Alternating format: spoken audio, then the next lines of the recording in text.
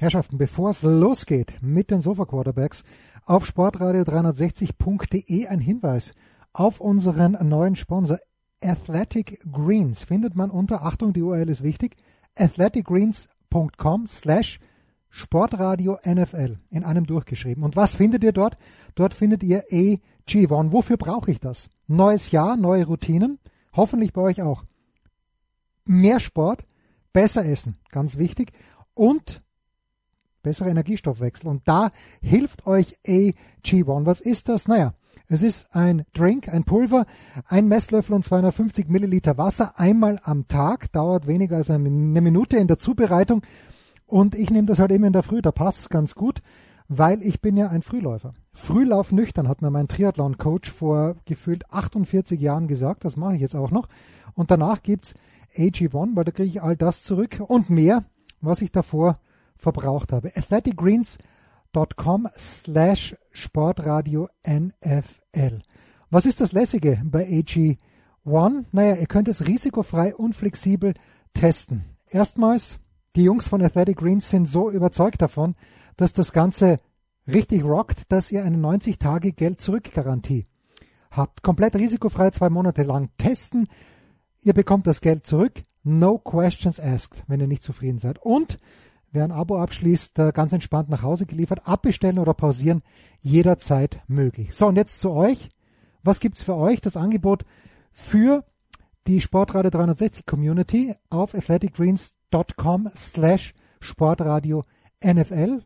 Ein kostenloser Jahresvorrat Vitamin D2 und K2, wenn ihr eine monatliche Mitgliedschaft abschließt. Und AG1 im praktischen Reiseformat zu jeder Mitgliedschaft gibt's 5 AG1 Travel Packs gratis dazu. Also, athleticgreens.com/Sportradio NFL. Nochmal 90 Tage komplett risikofrei testen, Nährstoffversorgung unterstützen mit AG1 und so stark ins neue Jahr starten und gleichzeitig eine neue Routine beginnen.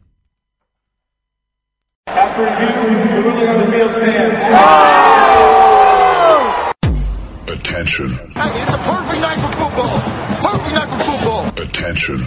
Das sind die Sofa-Quarterbacks mit der Sportradio 360.de Extravaganza zur National Football League. Overtime nicht ausgeschlossen, aber garantiert 4 Quarter mit exzellentem Passspiel, bemerkenswerten Rushes und roten Flaggen, die unsere Special Team Coaches den Umpires entgegenschleudern.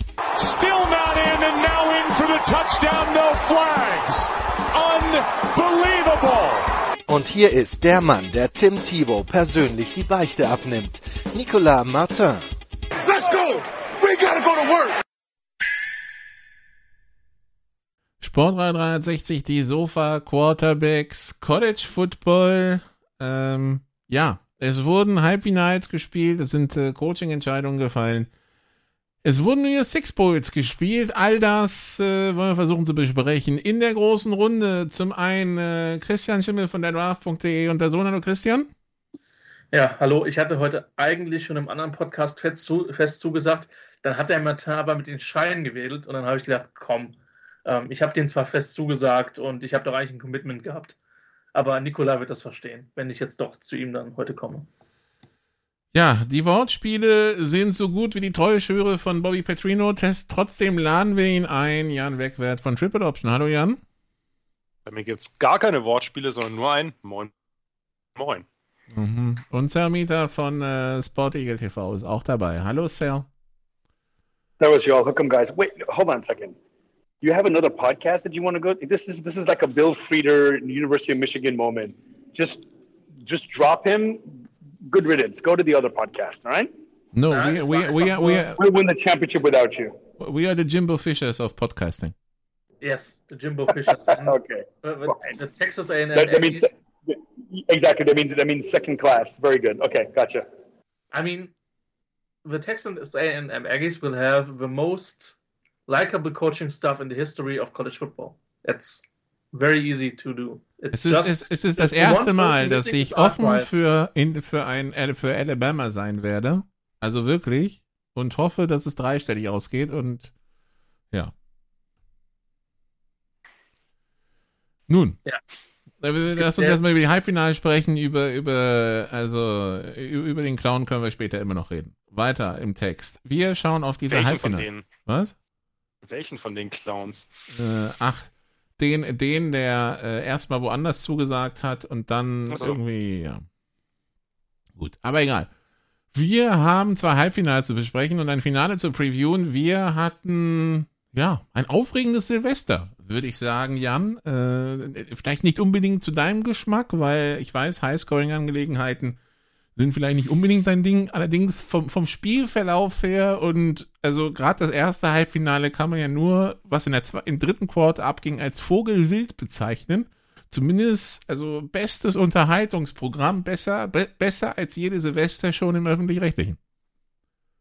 Kann man auch Froschwild sagen oder geht das nicht? Nein, es war Vogelwild, das ist richtig. Ja, ich beschwere mich ja gar nicht, weil wir haben endlich mal 2 spannende Halbfinals gehabt. Dass sie jetzt nun beide in Shootouts gemündet sind und das erste sicherlich auch nicht immer die allerhöchste Qualität hatte, ist dann vielleicht auch nebensächlich, weil wir haben endlich mal ein bisschen Drama gehabt. Wo wollen wir da eigentlich anfangen, Nicola? Also ich meine, dieses Spiel können wir durchgehen, aber dann sitzen wir in einer Stunde noch hier. Das gibt ja so viel her. Ja, keine Ahnung. TCU ist weggerannt mit dem Spiel und Michigan hat sich immer wieder rangekämpft, aber immer so ein bisschen wie die Möhre da rangehalten wurde an Michigan. So schnell hat sich TCU immer wieder weggezogen. Also als Michigan muss dieses Spiel so unheimlich frustrierend sein. Ja, absolut. Vor allem, weil man ja im ersten Viertel das sozusagen, wenn man so will, ein bisschen eigenhändig hergeschenkt hat oder über diesen Rückstand überhaupt erst erlaubt hat. Erst kriegt man ja den langen Lauf von Edwards und dann steht man quasi an der Goal-Line und versucht im 4. Versuch halt das Michigan-Special, das halt grandios in die Hose geht. Bei solchen Trickspielzügen ist es ja immer so. Ja, aber das Problem ist ja, es ist immer so. Wenn es klappt, dann jubeln alle. Wenn es nicht klappt, sagen alle, wie kann man nur? Ne, das ist letztlich ist es ja nichts anderes gewesen als das, was Philadelphia mit Nick Foles gemacht hat. Und da finden es alle geil und hier finden es alle scheiße. Das ist dasselbe. War halt Newton, der Cornerback, hat das halt gut gerochen und den Quarterback gleich in Coverage genommen und damit war das Play tot. Das ist bei solchen Plays halt so. Und dann musst du halt aber den Ball wegschmeißen und dich nicht für 10 Yards Raumgewinn tackeln lassen. Ja, das musst du mitcoachen bei so einem Play. Das Problem ist, dass ja Colston Loveland, und das wird immer vergessen, im College geht das ja nicht. Ne? Also im College darf ja nur der Spieler, der den Ball annimmt, den Ball auch wegwerfen, ohne Strafe zu kassieren. Wenn du eben ein Double Pass machst oder einen Reverse Pass, dann kannst du den Ball nicht mehr wegwerfen. Du kannst ja trotzdem grob in die Richtung werfen und dann ist er halt. Ja, also ne? Du kannst schon wegwerfen. Du darfst halt nicht offensichtlich wegwerfen. Aber du musst schon irgendwie vermitteln, dass es die schlechteste Option ist, sich da hinten tackeln zu lassen. Das ist wohl wahr. Man hätte ihn einfach McCarthy vor die Füße werfen müssen oder so. Aber das ist natürlich für einen Tight End, es war ja Colston Loveland, der das gemacht hat, war es schwierig. Ja, und dann geht es ja los damit, dass McCarthy diesen Pick 6 wirft. Und damit war ja im Grunde genommen so ein bisschen das, wie soll ich sagen, war das Spiel so ein bisschen vorbestimmt. Denn dann lief es immer so, dass 1 bis 2 bis 3 Scores war TCU vorne und Michigan kam dann immer wieder zurück. Aber jedes Mal, du hast ja gesagt, jedes Mal, wenn die Möhre rangehalten wurde, dann sind sie wieder weggezogen. Und das Spannende ist ja an diesem Spiel, also ich hätte mit vielem gerechnet, aber nicht damit, dass die Trenches für TCU ausgehen.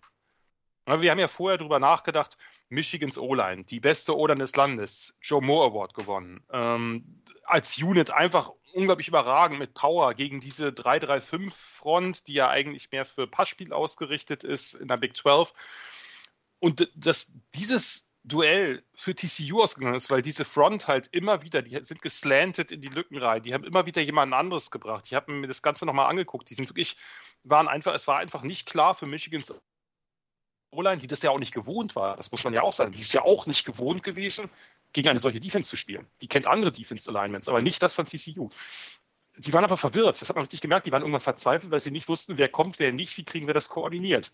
Und das hat TCU wirklich hervorragend ausgenutzt, hat ja auch mit viel Risiko gespielt und dadurch gab es ja hinten noch immer wieder, sagen wir mal, viel Platz. Ist ja nicht so, dass Michigan nicht Big Plays aufgelegt hat, da waren ja einige auch bei, aber sie haben es halt immer wieder geschafft, dann auch das ein oder andere Mal Michigan zu stoppen und dann eben, was ja letztlich dann wohl entscheidend war, zweimal eben den Pick 6 zu generieren.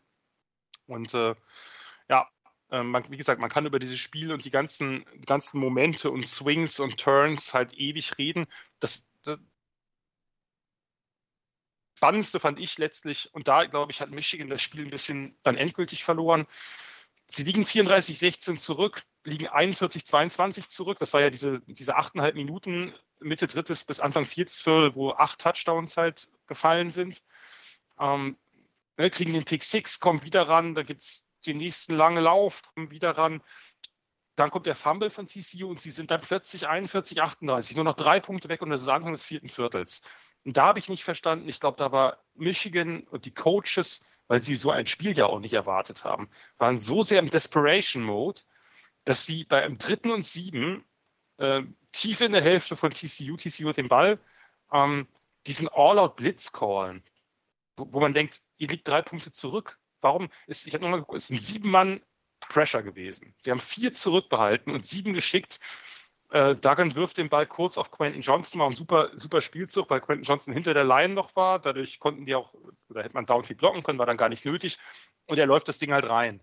Und damit war so ein bisschen gefühlt die Luft raus. Also danach gab es zwar noch Chancen und wenn Michigan nicht am Ende irgendwie bei ihrem Drive da gefühlt 4 Minuten verschenkt hat, weil man irgendwie zwischen den Plays ewig gebraucht hat, dann hätte es vielleicht nochmal deutlich spannender werden können.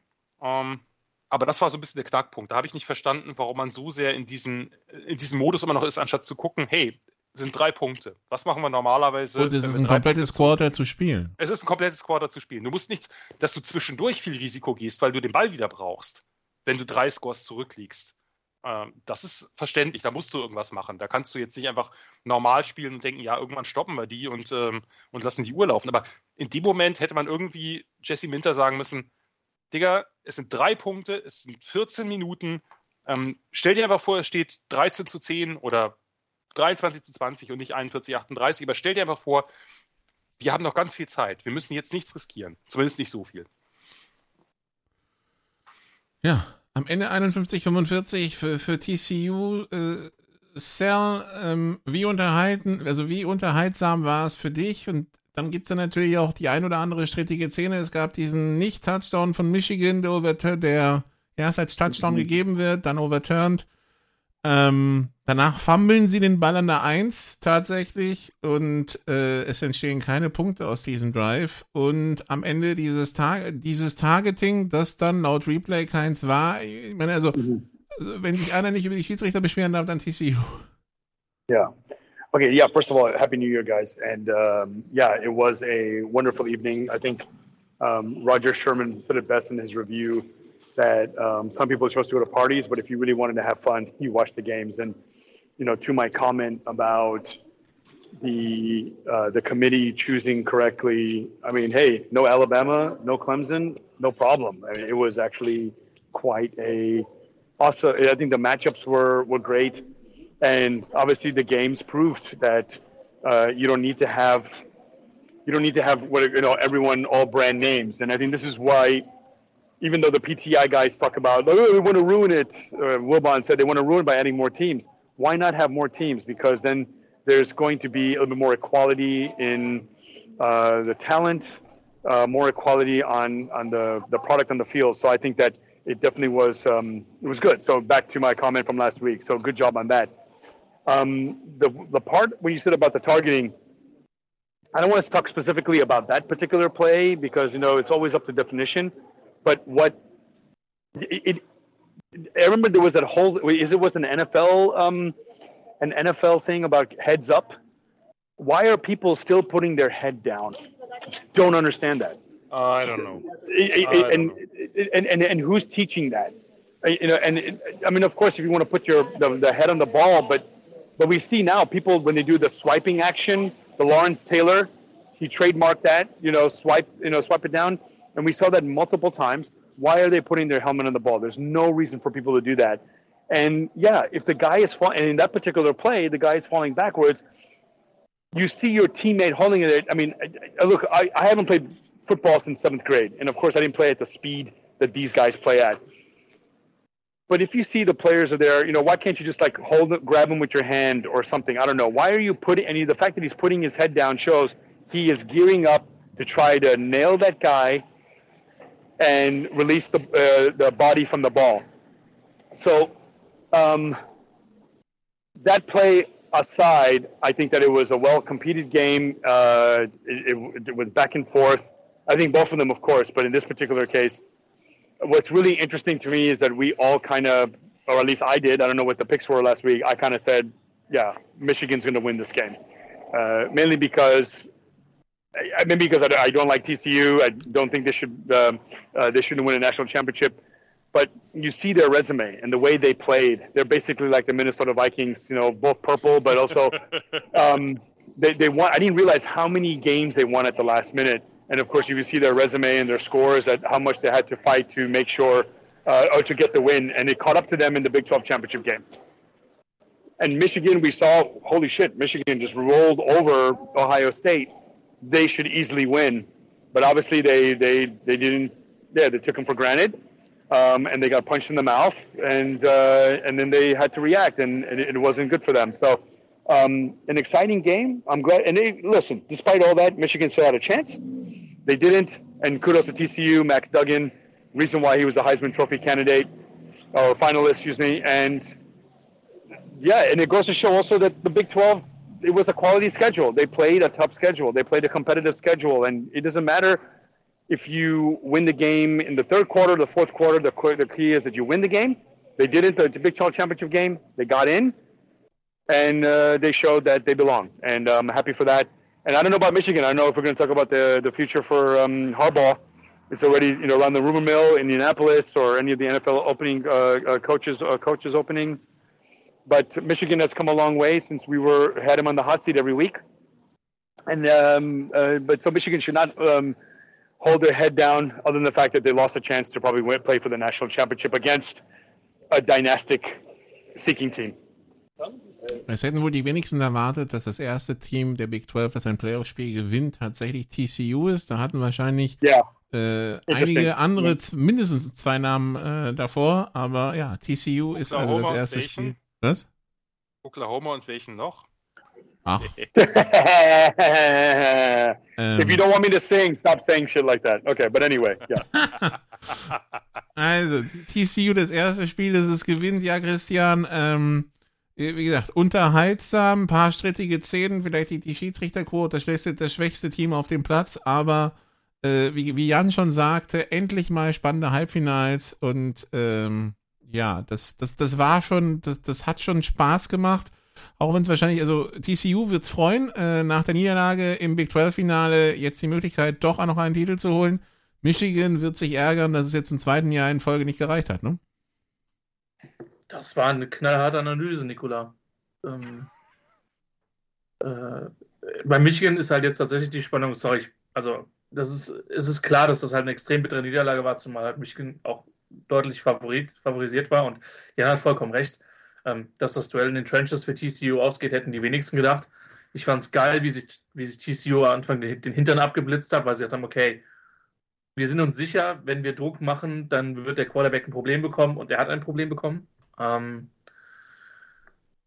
Ich möchte tatsächlich noch mal kurz, Nicola, wenn du es mir erlaubst, auf dieses nicht gecallte Targeting im allerletzten Spielzug draufhauen. Das ist wirklich ein Call. Ich will nach Hause.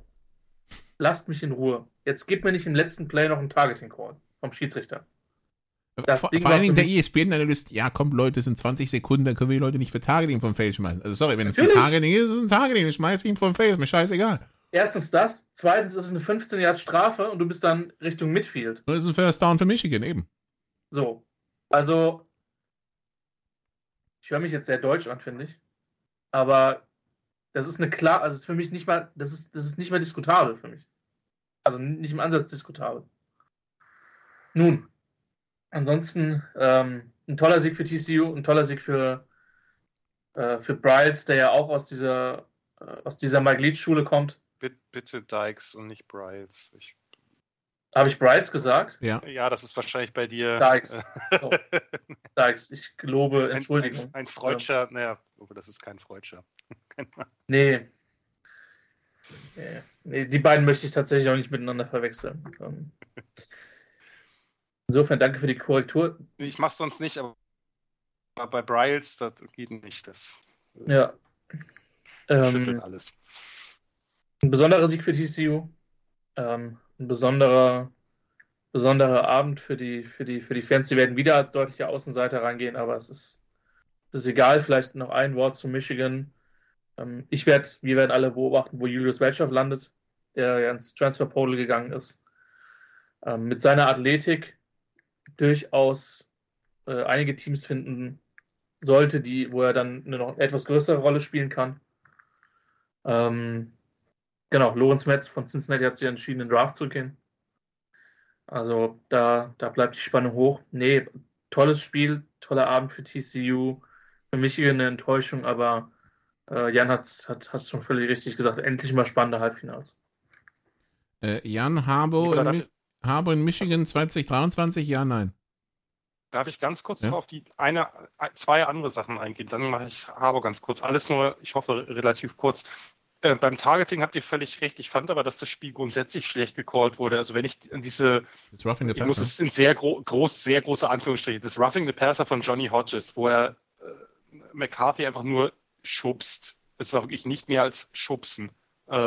Absolut lächerlich. Also die Schiedsrichter waren in der Tat die schlechteste Unit auf dem Feld, möchte ich sagen. Und was ich halt spannend fand, ganz kurz noch zu dem Blitzen, sie haben halt wirklich sich die Seele aus dem Leib geblitzt, aber vor allem auch relativ viele Run-Blitzes eingebaut und damit das Run-Game von Michigan total kalt gestellt. Nach diesem ersten langen Lauf hat Donovan Edwards, der ja vorher alles im Grund und Boden gelaufen ist, seitdem Corum weg war, hat er keine 3 Yards mehr pro Lauf gemacht. Das ist schon beeindruckend gewesen, wie sehr sie da einfach auf diese Blitzes gesetzt haben, ihrer Linebacker und wie gut die getimed waren. Das fand ich ist ein großer Unterschied gewesen. Bei Michigan hat es ja auch irgendwann versucht, weil sie ja auch merkten, sie kommen nicht ran.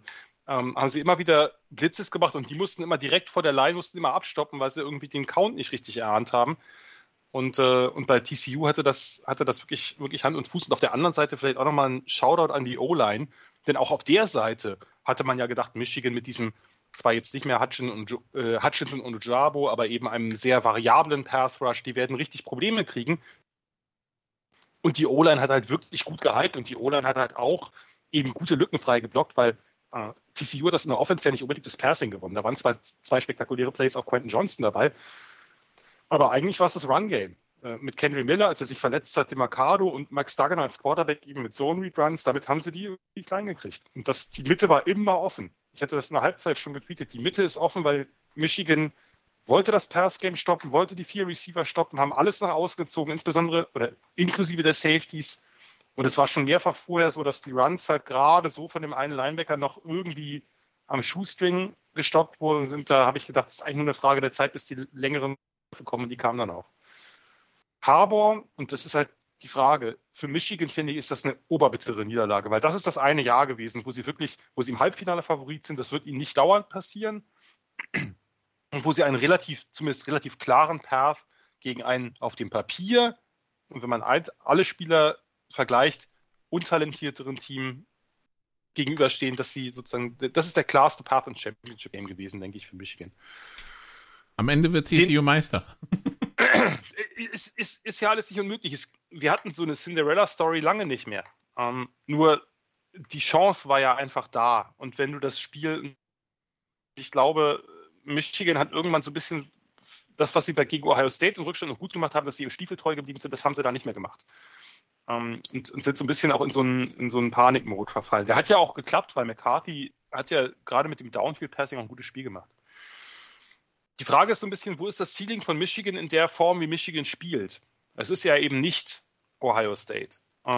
Und bei Harbour vielleicht hat das ihn doch mal auch veranlasst, über die NFL nachzudenken. Ich glaube, das ist aber grundsätzlich der Fall gewesen.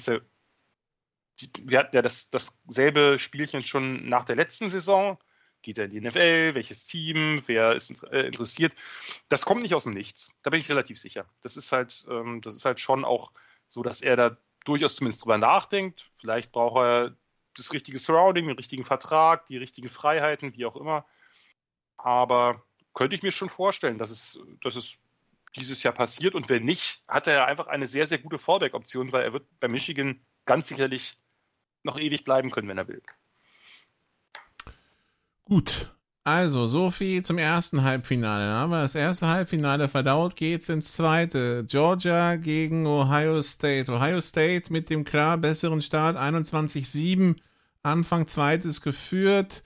Die Bulldogs kommen wieder ran, gehen in Führung 24-21, 2 Minuten vor Ende der Halbzeit. Dann kommt Ohio State nochmal über den Platz und geht mit Halbzeitführung 28-24 in die Pause, baut diese Führung auf 38-24, Ende drittes aus und dann kommt die Aufholjagd von Georgia. 38-27, 38-35. Ohio State kann nochmal auf 41-35 erweitern.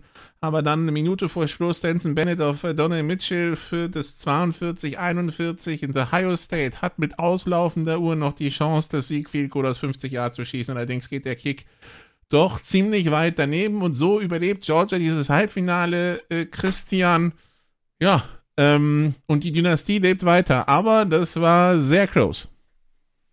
Krasses Footballspiel. Fast noch krasser als das erste, ne? Ja, ein Stück weit sogar, weil gefühlt war die Qualität in dem Spiel vielleicht sogar noch einen Tacken höher. Ich glaube, dass da auch das eine Partie sein wird, wo wir in 3-4 Jahren zurückschauen werden und sagen, meine Güte, war da viel NFL-Talent auf dem Platz. Also, dass beide Teams natürlich auch im Recruiting immer ganz weit vorne sind, wissen wir. Und dass da unglaublich viel auf dem Platz ist. Ich werde das, wie Jan eben machen, werde jetzt nicht auf alles eingehen, weil dann ist es, das ist zu lang und wird dann zu viel. Ohio State ist rausgekommen, wirklich mit, nicht nur mit einer Mentalität, sondern auch mit einem klaren Willen zu attackieren. Man hat Stroud unglaublich vertraut. Das war für mich das Beste was ich dieses Jahr gesehen habe von CJ Stroud, bei dem ich stand. Der kann sich bewegen, haben wir gelernt. Bitte? Der kann sich bewegen, haben wir jetzt gelernt. Er kann sich bewegen, und auch wenn die Buckeyes mit anderen Quarterbacks schon einen Quarterback deutlich lauflastiger eingesetzt haben. Aber er kann das auch, dass er grundsätzlich einen guten Arm hat und auch das Quarterback-Spiel versteht. Das hat man jetzt in der Partie deutlich gesehen. Ich glaube, einer der Schlüsselmomente ist einfach, dass Marvin Harrison dann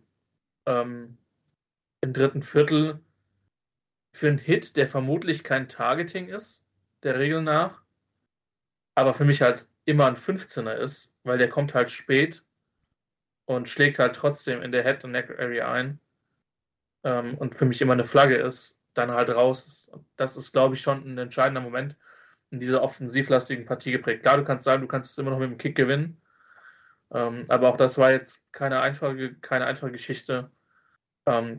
Respekt an Georgia, so zurückzukommen. Das Imperium hat er im wahrsten Sinne des Wortes zurückgeschlagen, aber das war eine absolut monströse Footballpartie. Sal, wie hast du dieses Spiel gesehen? Für dich noch besser, auch wie für Christian noch besser als das erste? I mean, if class, like how they say, oh man, that boy is bad. Bad means good. So if class means good in German, then yeah, no. The interesting thing was, as soon as the game started, and of course we want some kind of dynasty. We thought Georgia would win it. They're destined to win it. But the interesting thing was, as soon as the game started, I said, holy shit, I forgot to factor in Marvin Harrison Jr. I just saw, okay, Ohio State's going to kill enough. Of course, they were up 21-7. Even when he fumbled, the ball went out of bounds. I mean, that second touchdown, I think it was the second touchdown to go up 14-7. But then I was like, oh my God, Ohio State, as you said, the talent on the field was unbelievable. Okay, we're not at Florida State wide right yet, but that's the problem with scoring touchdowns all the time. The kickers don't get practice kicking field goals, especially in pressure moments. It does suck. It's kind of similar to losing the World Cup on penalties, but that does suck that it went wide right. It would have been appropriate, especially at the stroke of midnight, as they said, that right as the ball dropped.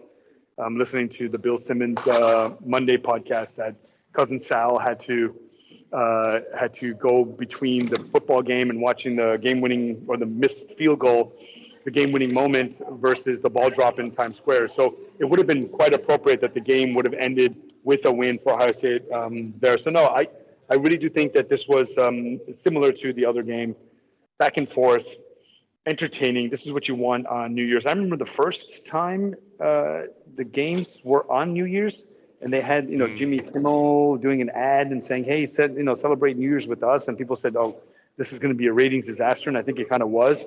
People weren't used to it, but I was happy sitting on the couch enjoying two entertaining games. And the way this one ended, definitely, it is cross on that someone had to lose in such a way, but it definitely was a competitive game, lots of talent.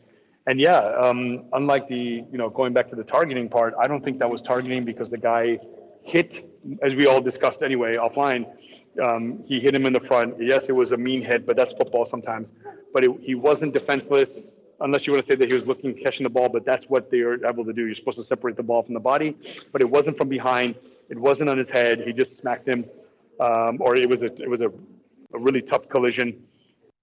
But this is what we wanted. And, I don't know when you're going to do the predictions and how long it's going to be, but unfortunately, my battery is running low, and I apologize for that. But my prediction for the game, Ohio State TCU, we don't know. Georgia TCU. Sorry, Georgia TCU. I mean, you have one hand, you have, like I said, a dynasty situation, Stetson Bennett, and you talked about. I mean, actually, that I'm sure we'll talk about it later, or you'll talk about it later with the Cotton Bowl. To come back 16 points in 4 minutes, but Georgia, similar kind of comeback. This is a team that's been there. They played these games throughout the program. I was thinking about how do programs get in these situations, and if you're a USC and you're playing in the Cotton Bowl every 3 years, then every recruiting cycle someone gets a chance to experience a tough game like that. So if you're Georgia, if you're Alabama, you're going to play these games on a regular basis, and you get used to that. And that's exactly what Georgia has done. That's what Clemson before, when they were rivalry to Alabama, and of course what Alabama does. These programs are in these games, so it's not a surprise that Georgia was not out. There was no way they were going to come out, and for them to take the lead. And like I said, you can only blame the kicker because you can blame the team, not the kicker, because he doesn't have many opportunities to kick field goals. So that was the only difference in the game. And for prediction for the final, I would say I want an entertaining game just like that. Make it worth for me to stay up until 4 o'clock in the morning, Germany time. And I want to see destiny, but do I want to see a Big 12 -2 team win? I don't know. As you said, everyone expected Texas or Oklahoma to be the first ones to win a CFP game. But it would be a good story, and I think we would celebrate the underdog, and which will usher in this new era of a 12-team playoff. 4 Uhr morgens schaffst du vielleicht gerade so die Halbzeit, glaube ich. Aber gut. Yeah, you're right. That shows some exactly. Jan, Marvin Harrison Jr., es war das erste Mal, dass ich, glaube ich, bei einem Footballspiel wirklich so vom Bildschirm gesessen habe und geschrien habe, halt diesen Ball fest, kurz vorm Fumble, der kam mit Ansage. Aber ansonsten, war schon fantastisch, was er gemacht hat, bis er dann raus war. Ja, absolut. Das war das, was er letztlich seit dem letzten Rose Bowl angedeutet hat, im Spiel nochmal wieder gezeigt hat, aber hier war es wirklich ein Volldisplay, wenn man so will. Und das war ziemlich großartig. Ich hatte im Preview schon geschrieben, auch wenn man Georgia attackiert, dann am besten über die Sidelines, über die Receiver, über Harrison und Ibuka, weil eben der Pass Rush der Bulldogs, gerade der Outside Pass Rush, ist nicht so gut. Da fehlt der beste Mann Nolan Smith. Da ist auch sonst nicht so viel Qualität vorhanden. Das Problem hatten sie ein paar Mal in den letzten Jahren, nicht im letzten Jahr wohlgemerkt. Und weil die Cornerbacks da anfällig sind. Und weil man eben mit Harrison einfach ein großer Receiver mit dem Catch-Radius, mit den Contested-Catch-Skills, der auch noch so gute Routen laufen kann. Das ist halt einfach ein absolutes Mismatch, egal wie du es machst. Und das hat er gezeigt, gerade am Anfang war der überhaupt nicht zu stoppen. Und dadurch, dass Stroud einfach ein so gutes Spiel gemacht hat, war für mich der beste Mann auf dem Platz. Selbst auch besser als Marvin Harrison. Das war absolut genial, wie er gespielt hat, weil wir das ja auch nicht gewohnt waren. Wir haben gedacht, Stroud ist ein Pocket-Passer, der, wenn er Zeit hat, wenn er in der Pocket steht, dann seziert er Defenses. Aber nicht dass der zweite Touchdown-Pass auf Harrison, das war so ein Caleb Williams-Play im Grunde genommen, wie er sich da rauswindet und so. Das ist ja genau das, was man von ihm nicht so kannte. Verhalten unter Druck, kreieren auf eigene Faust und so weiter. Das war einfach sensationell. Eben genauso, dass er irgendwann gemerkt hat, in der zweiten Halbzeit als Georgia das übliche Spiel von Saban und Smart, wenn die ganze Defense nicht läuft, dann blitzen wir halt uns die Seele aus dem Leib und spielen hinten Man oder Cover One. Sie haben dann am Ende auch Cover Two Man gespielt, einfach wegen den Receivern. Das heißt, noch mehr Spieler hinten, also 2 Spieler hinten mit dem Blick zu ihm, der Rest mit dem Rücken zu ihm, der Rest und ein paar Blitzen, kann ich wunderbar laufen. Bei dem Harrison-Play, also für mich auch der entscheidende Moment. Harrison geht raus und Ohio State's Offense läuft ja weiter. Sie produziert ja weiter, aber eben nicht mehr ganz so viel, nicht mehr ganz so gut. Trotzdem bin ich absolut der Meinung, dass es ein fantastisches Play von Javon Bullard war und kein Foul. Entweder musst du sagen, okay, der Receiver darf auf jeden Fall den Ball catchen, man darf ihn dabei nicht stören, aber du musst ihn separaten können. Ich fand nicht, dass das zu spät war. Ich finde das war überhaupt kein Late-Hit, sondern der Ball kommt an und Bullard schlägt ein. Und Bullard kommt von wo ganz anders. Ich habe mir das nochmal angeguckt. Der legt eine ziemliche Range zurück, um da anzukommen. Und das war ja auch so ein Play, das war Third Down und irgendwie 7 oder 8. Stroud gerät sofort unter Druck, weil sie halt, wie gesagt, viel geblitzt haben und der wirft dann so einen Prayer. Ich dachte erst, der wirft den weg, aber der kommt ja am Ende der Endzone runter. Und war einfach ein unglückliches Play, meiner Meinung nach, dass sich Harrison dabei verletzt hat, aber ich finde, dass Bullard da durchaus genauso reingehen muss sogar, weil sonst gibt er den Touchdown ab. Und ich bin froh, dass die Refs beim Review, dass sie es ähnlich gesehen haben. Und ich weiß nicht mehr, wer zugeschaltet war, der hat es ja auch so gesehen, aber das fand ich, das ist für mich kein Foul gewesen. War natürlich wirklich, wirklich bitter für Ohio State, dass sie das letztlich dadurch verloren haben, denn eigentlich war Ohio State das bessere Team. Ohio State musste das Spiel eigentlich gewinnen. Also einmal wegen der Harrison-Verletzung bitter, aber auch sonst, sie hatten genug Chancen und Georgia hat ja auch ein paar Mal wirklich viel Glück gehabt. Dieser Fourth Down auf Bowers, der dann gerade noch gut war. Das Timeout direkt vor dem Punt-Fake. Jetzt hat man zwar gesehen, okay, bei dem Punt-Fake waren 12 Leute auf dem Platz bei Ohio State, aber anyway. Und auch ganz am Ende. Ne, das ist natürlich auch sehr bitter gewesen für Ohio State. Die kommen durch diesen langen Lauf von Stroud an die 31 und ich dachte, und haben noch irgendwie 25 Sekunden und ich dachte, na okay, das war's. Da wird man jetzt schon einmal noch 10 Yards machen in den 3 Versuchen, die man noch hat. Und dann laufen sie einmal für negative Yards und zweimal geht der Pass incomplete. Einmal sehr gut verteidigt von Keely Ringo, der vorher viel zugelassen hat oder einiges zugelassen hat. Das war natürlich dann, da hat Georgia auch alles riskiert. Da haben sie wirklich gesagt, okay, wir müssen das jetzt irgendwie erzwingen, dass die kein einziges Yard mehr machen. Und notfalls gehen wir damit unter. Sehr offenslastige Spiel natürlich, hochdramatisch am Ende. Nur im Grunde genommen, wie gesagt, wenn ich Buckeyes-Fan wäre, ich könnte 3 Nächte nicht schlafen nach dem Spiel, glaube ich. Also das hattest du im Griff, im Grunde genommen. Du hattest Georgia auch im Griff und dann verlierst du es eben, wie gesagt, Verletzung eines Keyplayers plus ein paar wirklich Close Calls oder Bounces und dann eben muss man natürlich auch Respekt zollen, dass Stetson Bennett nach einem wirklich schlechten dritten Viertel, wo er das Spiel eigentlich verliert, weil Ohio State kriegt das Run-Game abgestellt, Georgia läuft auch nicht mehr so viel, was in der ersten Halbzeit auch sehr gut funktioniert hat. Abgesehen von dem Turf-Monster, was Kenny McIntosh da zu Fall gebracht hat. Das habe ich selten in der Form gesehen. Also wir kennen ja diese Daniel Jones-Nummer, wo er ein bisschen außer Tritt gerät und immer mehr die Balance verliert, aber Kenny McIntosh hat sich gefühlt einfach gemault. Das fand ich doch einigermaßen witzig. Aber so ansonsten, sie haben das Laufspiel nicht mehr so effizient gekriegt. Ohio State hat da, glaube ich, auch ein paar Adjustments geleistet und einfach die Box ein bisschen dichter und auch die Liner dichter aneinander rangezogen. Und dadurch lag es an Bennett und der hat halt nicht die Leistung gebracht. Vielleicht sogar eine der schlechteren Leistungen, gerade das so zweite und insbesondere drittes Viertel dieser Saison, der letzten Spiele. Und dass er dann am Ende so zurückkommt. Und erst den langen Pass, der war natürlich recht einfach, wo er da der Arian Smith den Safety verbrät und einfach völlig frei steht. Aber danach auch dieser Drive, wo er wirklich mehrere Pässe in engste Fenster über die Mitte presst. Respekt, absolut. Das Einzige, was ich da dachte, ich weiß nicht, ob es euch auch so ging, diese Teams, Ohio State sicherlich auch, oder wir hatten das auch bei Michigan ein bisschen, Georgia, die sind einfach nicht gewohnt, enge Spiele zu haben. Und warum geht man so fahrlässig mit der Uhr um? Weil im Grunde genommen, das, was du ja machen willst, ist bei so einem Spiel in Führung zu gehen, möglichst mit dem Gong. Und Georgia macht diesen langen Pass auf Kearis Jackson über die Mitte, wirklich ein super Pass. Der geht an die 15-Yard-Linie. Ich habe es mir extra nochmal angeguckt. 1,42 auf der Uhr. Die Uhr läuft natürlich dann erst weiter, wenn der Ball gespottet ist, weil First Down. Und lassen sie 12 Sekunden runterlaufen. Und dann ist schon das nächste Play, anstatt zu sagen, hey, Moment, wir sind schon an der 15-Yard-Linie. Wir werden im Idealfall einen Touchdown machen und einen Punkt in Führung liegen. Wir können ja nicht so in Führung gehen, wir können nicht 9 Punkte machen. Wir können nicht so in Führung gehen, dass wir ein Field Goal vorn sind. Das heißt, die gewinnen auf jeden Fall mit dem Field Goal. Wir müssen den Touchdown natürlich machen, aber wir müssen die Zeit runternehmen. Wir müssen unsere letzten 4 Versuche notfalls müssen wir halt haben, kurz vor Schluss.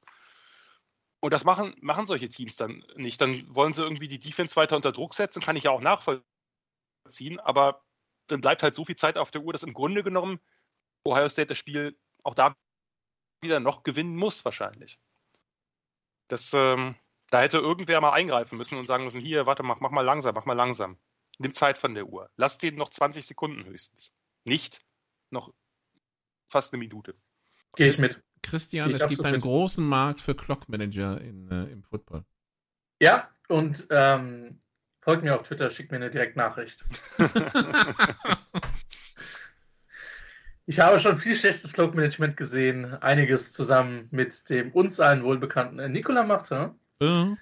Das Spiel des Halbfinale beweist ja, dass es nicht nur in Hessen so ist. Aber das ist was ich nicht verstehe. Weil wirklich, die bereiten sich mit Wahrscheinlichkeiten auf Plays und Defense-Schemes und so weiter vor. Und dann sowas Plumpes wie, wart doch 10 Sekunden zu snappen, was nur wirklich keine größere Kunst ist, ja, sondern einfach die 10 Sekunden sind dann weg. Das kriegen sie nicht hin.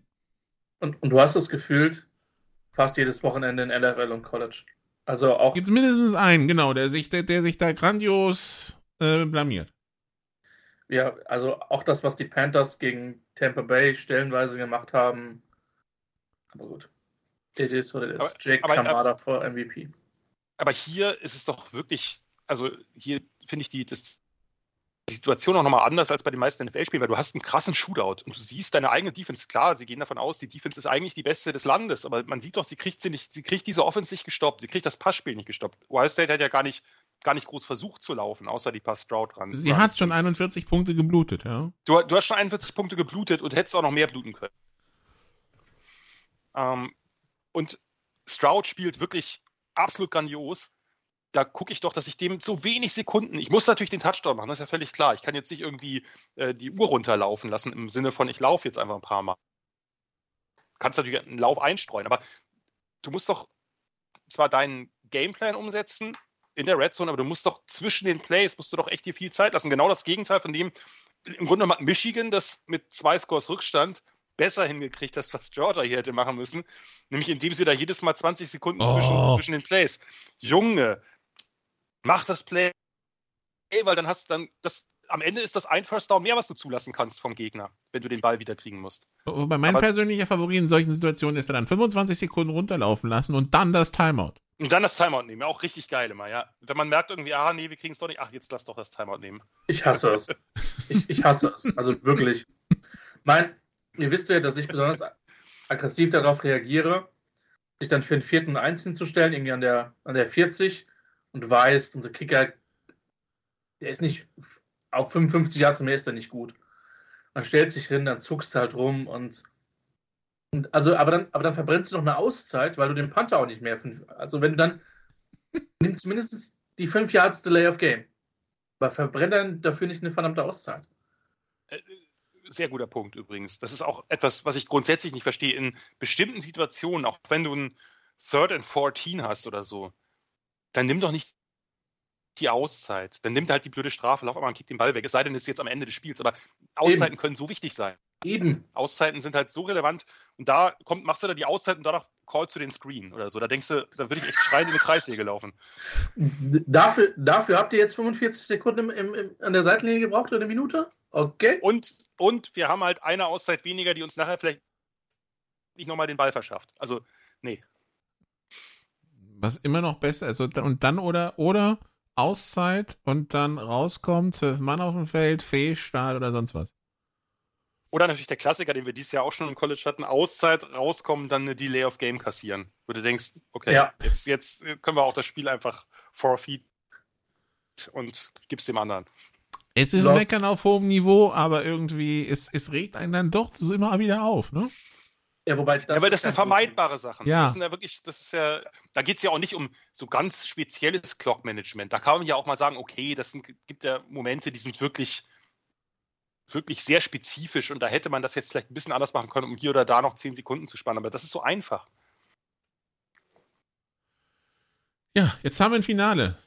Georgia gegen TCU. Georgia ist bei den Wettanbietern ziemlich deutlicher Favorit und zwar mit 12,5. Aber es ist TCU auf der anderen Seite und Jan, man möchte fast sagen, Herz kann jeden Spread irgendwie ausgleichen. Ich nehme die Punkte auf jeden Fall.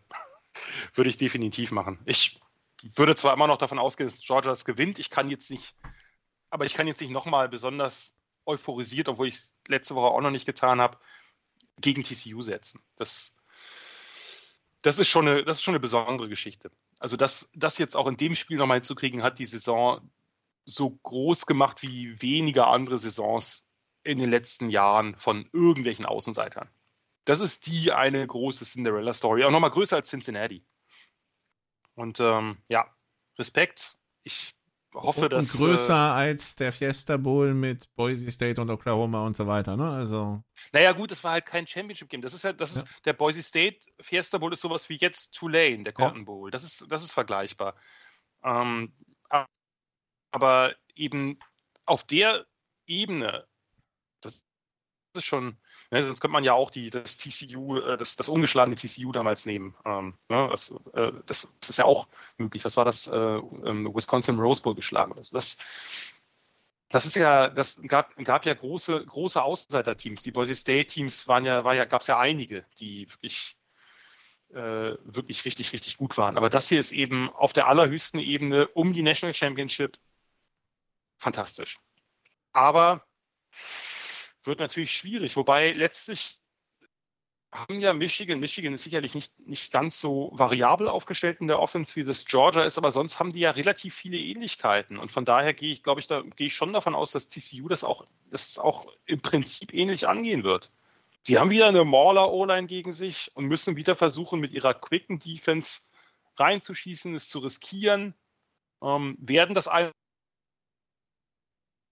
abgeben müssen oder werden das zumindest einkalkulieren müssen und müssen in ihrer eigenen Offense halt gucken, diese Top-Defense vor Probleme zu stellen. Und ich habe mir nochmal die Statistiken von Michigan angeguckt in der Run-Defense. Die waren halt absolut super. Die sind von Georgia noch ein bisschen besser, aber nicht viel. Michigan hat auch nur 2,9 Yards pro Rush abgegeben, hat irgendwas unter 90 Yards pro Spiel, hat kein Team besonders gut laufen lassen und kommt TCU und läuft in die Hütte ein. Ich glaube nicht, dass das gegen Georgia passieren wird. Sie werden wieder versuchen, auch eben außen die Receiver einzubinden, Quentin Johnston irgendwie Plays zu geben. Aber das ist einfach ein gefährliches Team. Und dann hast du als X-Factor eben noch das Run-Game von Max Duggan und die Zone-Reads, mit denen Michigan, haben sie es selber danach gesagt in Interviews, einige Defender überhaupt nicht klargekommen sind.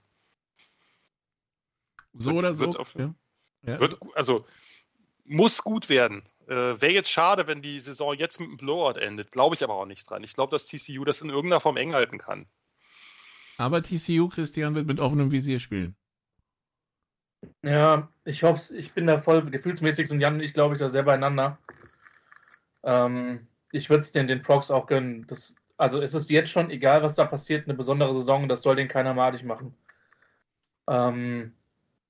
Ich glaube auch, dass der Coaching Advantage definitiv bei TCU ist. Das glaube ich auch. Ich bin gespannt. Ich hoffe wirklich, dass es kein 49-17 oder sowas in der Art wird. Das glaube ich in der Form auch nicht. Georgia ist der Favorit. Aber also TCU hat halt schon auch bewiesen, dass es unterschiedlich gerade in der Offense den Ball bewegen kann und gewinnen kann. Mein Vorschlag wäre tatsächlich im Pre-Game den Kollegen Carter irgendwo in den Keller zu sperren, gar nicht auf den Platz zu lassen. Vielleicht findet man noch den einen oder anderen TCU-Defender, Georgia-Defender, den man vielleicht, weiß ich nicht, ein paar Sehenswürdigkeiten der Stadt zeigt und dann nicht mehr ins Stadion lässt. Also das wird schon ein Problem, wenn die TCU O-Line, und Jan hat das vollkommen richtig gesagt, die haben richtig geballt gegen Michigan. Max Duggan und sein Receiver-Spot braucht eine tolle Leistung, das Rushing-Game von der O-Line.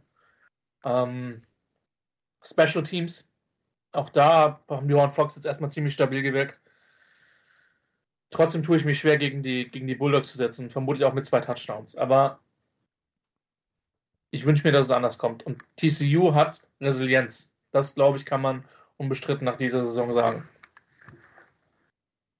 Ja, also es gibt wahrscheinlich nur noch wenige Fans, die das zitterfrei miterleben können, ja. Aber, also enges Spiel oder selbst ein Rückstand sollte TCU nicht schocken. Also von daher hoffen wir auf ein spannendes Spiel in der Nacht von Samstag, genau. In der Nacht von Montag auf Dienstag. 1:30 Uhr europäischer Zeit ist Kickoff angesetzt. Erfahrungsgemäß geht selten vor 2 los und es zieht sich ewig. Also vor 6 vielleicht nichts vornehmen. Das 12,5 der Spread und 62,5 das Over-Under. Da sind sie nach den Spielen schon ein bisschen hochgegangen, ne? Ja. Nach den Halbfinals. Ja. Ich meine, davon, dass wir 4 Teams über 40 Punkte haben die wenigsten mitgerechnet, sagen wir es mal so. Nö, also alles gut. Aber man merkt auch Georgia TCU, also die Preise, wer noch hin will, es gibt Tickets ab $400. Das ist fürs National Championship Game echt geschenkt. Ja? Also normalerweise geht es 700, 800 los. Aber es halt auch, es sind jetzt 2 Teams aus dem Osten, die ganz in den Westen müssen. Das ist vielleicht nicht die Reise für jedermann, aber ja. SoFi Stadium LA. Und natürlich ein kleineres Team mit TCU. Ne? Natürlich. Und TCU hat halt nicht Hunderttausende von Fans, genau. Ja. Das ist ein bisschen Nische da in Dallas, Fort Worth für TCU. Aber wenn sie es gewinnen sollten, dann ja. Ich meine, wir haben Tulane, die USC geschlagen haben. Wieso nicht TCU Georgia? Ne? Und bitte dann nicht spektakulär. Ne? Also diese New Year's Six Bowls, die hatten es ja auch irgendwie in sich. Wir können gern noch über 2 reden oder so, wenn du das sagst. Irgendwann hätte ich schon gerne noch eine 5-stündige Analyse zur USC Defense von Jan Beckfeld. Alter. Also. Okay, du hast den Trigger getroffen. Oder nicht? Nee, aber schieß los. Ja, also musst du kurz das Spiel vorstellen, weil wir wollen doch auch die ganze Hörerschaft, die jetzt nicht über jeden US Six Bowl informiert ist. Also wir fangen mit USC an, ne? Fangen wir an mit dem Cotton Bowl. Ja, wir müssen ja nicht alles durchgehen, aber da können wir vielleicht nochmal kurz drüber reden. Also, auch ein klassischer Low-Scorer. Allerdings 46-45. Der Endstand, USC erstmal 14-0 in Führung gegangen. Das kennen wir, glaube ich, alle noch aus dem Pac-12-Finale, dass USC zumindest punktetechnisch am Anfang losgelegt hatte. Tulane kommt wieder ran, USC setzt sich wieder ab, 28-14 zur Halbzeit. Dann kämpft sich Tulane wieder ran, 5 Punkte sind es nach dem 3. Quarter und dann denken man, alle Dämme reißen, weil USC dann doch 45-30, 4 Minuten vor Schluss führt. Und wie soll man sagen, ein Touchdown, ein Safety und ein Touchdown mit 9 Sekunden auf der Uhr später ist es ein 46-45. Dieser Safety halt wirklich relevant. Und USC guckt nicht nur, was das Pac-12-Finale betrifft, doof aus der Wäsche, sondern was den Cotton Bowl betrifft, gleich nochmal. Jan. Ja, und ganz im Ernst, also diese letzten beiden Spiele, ich meine, USC's Defense war die ganze Saison über nicht gut, aber diese letzten beiden Spiele waren wirklich ein Hohn. Also das ist die letzten 6 Quarter eigentlich. Die ersten 2 Quarter gegen Utah die ersten 1,5 gegen Utah waren gut. Waren okay. Ja, natürlich gibt es auch immer mal ein Quarter. Ich meine, hier war auch das erste Quarter, haben sie 0 Punkte zugelassen, aber die Leistung in diesen beiden Spielen war grotesk schlecht. Das, glaube ich, muss man... Sie fressen also 90 Jahre, ne? Also dann im zweiten. Ja, und aber wirklich, das Tackling ist halt wirklich, wirklich schlimm. Und Michael Pratt, der Quarterback von Tulane, hatte am Anfang, zu Beginn des 4. Viertels, hatte der 3 Completions. Und sie war nicht aus dem Spiel raus. Die 3 Completions gingen, glaube ich, für 140 Yards oder so, aber hey, und der Rest, den hat Tyjae Spears, der Top Running Back von denen, besorgt, den sie überhaupt nicht stoppen konnten.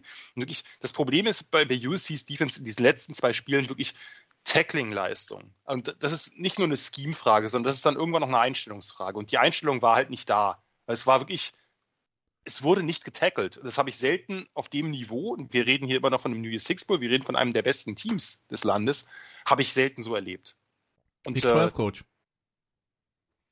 Ja, und er hat ja den Grinch, ne, der ehemalige Ohio State, die hat er ja mitgenommen. Also für mich wirklich, keine Ahnung. Sowas habe ich selten gesehen. Und das war ja wirklich mit Ansage, dass dieses Comeback noch kam, weil eigentlich dachte man ja schon mehrfach, du hast ja gesagt, mehrfach dachte man, okay, dann setze ich eben die USC Offense, die natürlich auch, Caleb Williams hat wieder ein super Spiel gemacht, Brandon Rice, Sohn von Jerry, scheint der nächste Top-Receiver zu werden da. Die haben ja einfach gefühlt nach Belieben gescored, mit Ausnahme des Dings, wo sie dann am Ende, wo der Returner den Ball halt nicht fielden kann und sie deswegen an der 1-Yard-Linie anfangen und dann eben den Safety kassieren. Aber ganz im Ernst, da muss es Konsequenzen haben. Ich meine ja nicht, dass man jetzt alle Coaches feuern muss, aber da muss sich Lincoln Riley halt auch mal fragen, was will ich mit dem Team? Ich muss eine Defense haben. Eine Defense kann immer mal schlecht spielen, eine Defense kann immer mal 4 Yards abgeben oder 4 Punkte abgeben. Aber sowas, was wie die letzten 2 Spiele an Tackling habe ich von einem guten FBS-Team, wüsste ich nicht, wenn ich das erlebt habe. Vorhin, der Anspruch ist ja hoch. Der Anspruch ist ja nicht nur die Pac-12 zu gewinnen eigentlich, ne? Ja, aber unabhängig, auch wenn du ein Mittelklasse Pac-12-Team bist, habe ich sowas noch nicht gesehen.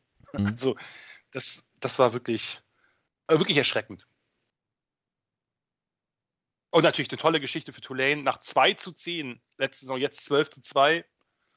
Respekt an Willie Fritz, an dieses Team, was ja wirklich auch sehr resilient war, was sich auch hier nicht von hohen Rückständen gegen einen gar nicht so dollen Favoriten, die Buchmacher hatten, glaube ich, schon so ein bisschen damit gerechnet, dass vielleicht die Motivation nicht so hoch sein würde oder dass Caleb Williams vielleicht nicht das ganze Spiel spielt oder noch angeschlagen ist. Der hat erneut ein überragendes Spiel gemacht, aber wenn du gar keine Defense hast, dann reicht halt am Ende der eine Drive, bei dem du halt schlecht startest, den Safety kassierst, natürlich Worst Case. Und dann verlierst du das. Kansas State und USC geschlagen.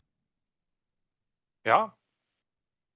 Werden irgendwo nahe der Top 10 am Ende landen und das auch zu Recht. Ja, definitiv. Christian, noch irgendwas zu sagen? Der Catch, wir müssen noch dazu sagen, der Touchdown, der es letztendlich war erst incomplete geholt und dann per Review klar zum Touchdown. Also, ja. Aber auch zu Recht. Also, warum war der incomplete? Also das hat der Ref gemacht, der hinter dem Spieler stand. Der war sich aber der Sache sehr sicher von der Körpersprache her. Aber so ist das halt. Das ist manchmal so. Das war ja auch dieser lustige Moment, als TCU gegen Michigan vorbei ist. Ich weiß, Nico hat den Moment genauso genossen. Dann geht Georgia gegen Ohio State los. We are the Pac-12 Referee Crew. Mhm. Dann wusste man, es wird auf jeden Fall unterhaltsam werden. Ja, aber die Refs waren in dem Spiel nicht so die Story. Nee, krasses Footballspiel, krasses Comeback. Fritz hat ja auch einige Angebote ausgeschlagen, sich zu verändern. Der hätte schon Möglichkeiten gehabt. Aber was für eine besondere Saison. Und von 2 und 9 waren sie, glaube ich, letztes Jahr, oder? 10, ja, 2 und 10. 2 und 10. Auf so einen Sieg. Krass. Also mit Sicherheit einer der, wenn man nur auf ein Jahr redet, vermutlich größten Turnarounds, an die ich mich erinnere, wenn nicht der größte in den letzten 5 bis 10 Jahren. Bilanzmäßig haben sie das gesagt, haben sie am Ende gesagt, das ist der größte, den es je gab. Also von daher liegen wir wahrscheinlich richtig beide. Und wahrscheinlich die beste Saison der Geschichte von Tulane, weil hatten die schon mal, also... Naja, die hatten die ungeschlagene Saison mit Sean King Ende der 90er, aber da waren sie, doch, da haben sie auch einen Bowl gespielt, genau. Aber das war natürlich noch vor dem... Also das Interessante, was mich halt gewundert hat, wir hatten jetzt auch den Early Signing Day Ich würde sagen, eher gute News für Nebraska als schlechte News in weiten Teilen. Rules.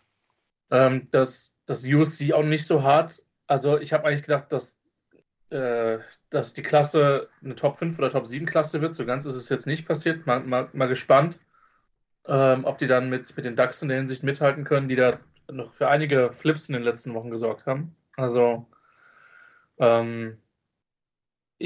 nochmal, USC wird auch nächstes Jahr offensiv gut sein. So, die Frage ist defensiv. Ich habe übrigens irgendwo gelesen, Christian, ich weiß nicht, ob es bei The Athletic war, dass USC eines der wenigen Teams ist, die keine NIL-Package-Deals sozusagen für die Spieler anbieten. Also die sagen, naja, ne, klar, müsst ihr halt machen, aber wir vermitteln sozusagen, wir haben das nicht quasi schon unimäßig organisiert und das scheint wohl ein kleines Problem zu sein. Aber ist das nicht einfach dumm? Ja, gut, das Also, ist eine andere Frage. So rein formal ist das nicht einfach dumm. Also ich kann ja auch jeden Spieler, der sagt, pass auf, wenn ich 150.000 garantiert, es gibt wer einen Athletic-Account hat, gibt wohl auch gerade jetzt wieder eine Phase, wo man günstiger dann kommt, gab es ein Recruiting Confidential rund um den All-Star Bowl, der jetzt gespielt worden ist, der jedes Jahr da gespielt wird. Und ich sag mal so, da haben schon sehr, sehr viele von den 5 oder 6 Befragten gesagt, das war schon 7-stellig. Und also natürlich, was war dann dir besonders wichtig? Natürlich war dann der NIL-Deal an Nummer 3. Ich sage euch ganz ehrlich. Nach Familie und Religion, ja. Richtig. Eine Million in der Tasche ist eine Million in der Tasche. Und ich finde es ja auch vollkommen richtig. Aber da musst du halt mitziehen. Ich glaube nicht, dass du eine andere Chance hast. Und gerade bei Programmen, die es können. USC wird das ohne Zweifel können. Ja, die werden sicherlich auch was vermitteln, aber die haben halt nicht diese sozusagen fixen Deals für Spieler. Und das ist vielleicht aktuell nachteilig. Ein anderes Team, was sich wohl sehr stark an die Regeln hält, was man liest, ist Ohio State. Also auch da muss man das beachten. Die sind nicht ganz so sozusagen nicht ganz so verstockt wie USC, aber auch da muss man natürlich beachten, ob sowas negativ ist oder ob sie sich einfach irgendwann öffnen müssen, weil die Welt halt eine andere geworden ist. Wobei, weißt du, bei welchem Programm ich damit viel mehr gerechnet habe? Na? Clemson. Ja gut, aber bei Clemson weißt du ja, die haben schon lange NIL. Ja, klar. Aber das Name, Image and Likeness. Ja, mal gucken, ob die in den nächsten 5 Jahren ins Mittelmaß zurückfallen. Es ist nicht so unwahrscheinlich. Ja. Oder ins gute Mittelmaß oder so. Ja. Tja, was soll man das eine Sache vielleicht noch, Nicola, ich fand es sehr, sehr lustig, weil Alabama gegen Kansas State war ja unmittelbar vor TCU und alle haben dann geschrieben, ja, es hätte doch Alabama sein müssen und TCU und whatever. Und dann liefert halt TCU diese Partie ab. Sport ist manchmal sehr, sehr lustig. Ich fand den Einstieg ins neue Jahr perfekt. Iowa schlägt Kentucky, macht 3 Quarter lang keine Punkte und gewinnt das Ding 21-0 durch 2 Pick-Sixes. Kann ein Jahr mehr Iowa-like starten als das? Ja, das war ja der Toilet Bowl. Da haben ja alle Offense-Spieler gefehlt auf beiden Seiten oder fast alle. Als ob das bei Iowa einen Unterschied macht. Naja, es hat offensichtlich insofern einen Unterschied gemacht, dass noch weniger Punkte der Offense gefallen sind als sonst. Aber sie haben halt 2 Defense-Touchdowns. Das hat ja das Team die ganze Saison über getragen und es ist halt schade, dass so eine Defense dann verschwendet wird. Aber gut. Vielleicht noch, wo du es gerade angesprochen hast, Christian, nochmal ein Shoutout für Bryce Young und Will Anderson, dass sie halt in dem Spiel aufgelaufen sind. Das machen wenige und dass vor allem Bryce Young dann so abliefert gegen eine Top 20 Defense nach allen Metriken. Punkte, Yards, SP Plus, whatever. Eine deutlich bessere Defense als TCU das war über die Saison. Und die nehmen Bryce Young pflückt die komplett auseinander. Das war natürlich, also dieser eine Touchdown auf Ja'Cory Brooks da hinten in der Endzone, wo er den über 2 Defender rüberlegt und der ploppt ihm genau in die Arme. Der war nicht so uneng gedeckt. Das war schon beeindruckend. Und natürlich müssen wir ja nicht drüber reden. Natürlich hat Alabama gegen das eine oder andere Playoff-Team durchaus auch eine Chance oder hätte eine Chance gehabt, das zu gewinnen auch mal. Das ist ja klar, aber die Saison hat es halt nicht ganz hergegeben. Ich will übrigens Chaos, Jan. Das heißt, ich will einen Sieg von Houston und eine Niederlage von Chicago. Und dann bin ich gespannt, ob jemand King's Ransom für Young auf 1 tradet. Ich halte es für vorstellbar. Aber es ist krass. Ich meine, Stroud hat auch eine super Partie gespielt. Es ist noch viel zu früh. Und nein, ich habe noch keinen von denen intensiver gesehen. Stetson Bennett habe ich gesehen, den halte ich für draftable, aber das noch nebenher. Jetzt habe ich meinen Punkt verloren. Stroud hat ja auch megamäßig abgeliefert jetzt in diesem Halbfinale. Also, es bleibt spannend. Es bleibt spannend. Das, was für Young spricht, ist sicherlich dieses unglaubliche Pocket-Verhalten, was sich das ganz gut auf die NFL transferieren lässt. Trotzdem wird man natürlich über seinen Frame sehr, sehr lange diskutieren. Aber da ist natürlich Stroud der klassischere Quarterback-Prospect. Aber das werden wir alles auch noch zu Genüge tun. Also, wer sich fragt, was mit Frame gemeint ist, Bryce Young ist 1,82 groß und wiegt 85 Kilo. Und das ist eher die positive Variante. Ich gehe davon aus, dass er eher wahrscheinlich eher so bei 1,78 bis 1,80, irgendwas bei 5,11 oder knapp drunter ist. Aber das schauen wir mal. Das wird sich dann zeigen. Er ist auf jeden Fall auch sehr schmal. Wir haben diese anderen kleinen Quarterbacks, waren alle ein bisschen brockiger. Auch Kyler Murray hat ein bisschen mehr Power. Bryce Young ist halt wirklich ziemlich dürr auch noch. Aber er hat immer mit diesem Körper gespielt. Gibt wenig Gründe. Und er hat eben auch in Offenses gespielt oder einen Stil gespielt, der sich auf die NFL, denke ich, ganz gut übertragen lässt. Von daher, er kann sich halt nicht größer machen. Und manche Typen können auch nicht komplett abbalken und einfach sagen, ich lege mal 15 Kilo Muskelmasse drauf. Das ist für nicht jeden Körper gemacht. Nee, dafür wirkt er zu zierlich. Das ist wie das hier, der Eagles Receiver, ne? Der ist ja auch so geblieben. Wen meinst du jetzt? Du meinst Todd Pinkston jetzt oder wen? Nein. Nee, den von Alabama, wo alle dachten so. Achso, Devonta 1,50 groß und 43 Kilo, wenn nass aus der Dusche. Ne? Und Devonta Smith sieht ja immer noch so aus. Eben, und das meine ich ja, der sieht immer noch so aus. Der hat keine 15 Kilo Muskelmasse draufpacken können. Nee, gibt's manchmal halt. Bryce Young, 80 Touchdown-Pässe, 12 Interceptions in den 2 Jahren als Starter. Ist okay? Kann man machen. Gut, dann soll es das im Grunde genommen gewesen sein. Den Rose Bowl hat Penn State gewonnen. Wollen wir nicht vergessen. Gegen Utah 35-21 und ich glaube, das waren alle New York Sixer, ne? Wir haben noch Tennessee gegen Clemson. Achso, Tennessee gegen Clemson, 31-14, der Orange Bowl, ja, das der orangene Orange Bowl, was nie jemand erwähnt hat.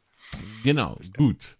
Dann also das Finale am Montag auf Dienstag, 1:30 Uhr, SoFi Stadium, Inglewood, Kalifornien, zwischen Georgia und TCU gibt's, ich vermute mal, dann bei RAN zu sehen, bei The Zone müsste das auch laufen oder über den ESPN-Player. Also die Möglichkeiten sind verschieden. Samstag, Sonntag NFL, Montag College Football, volles Programm. Nächste Woche wieder Sofa, Quarterbacks. Wir haben Herrn Petrino nicht erwähnt, aber den Popel der Footballgeschichte, den brauchen wir auch nicht zu erwähnen. Und danke Jan, danke Christian, danke Ansel, der sich verabschiedet hat mit leerer Batterie. Und ich sage bis nächste Woche. Ciao. You did what you had to do and you won the game. Das waren die Sofa Quarterbacks mit der Extravaganza zur National Football League auf sportradio360.de. Wenn Sie Fragen, Anmerkungen, Gegenbeispiele haben, schreiben Sie uns entweder auf unserer Facebook-Seite, über unseren Twitter-Account @sportradio360 oder direkt an steilpass@sportradio360.de. Great job, guys! Und versäumen Sie nicht unsere nächste Big Show, jeden Donnerstag neu auf www.sportradio360.de. One day at a time. Keep getting better as a football team, and we'll see what happens.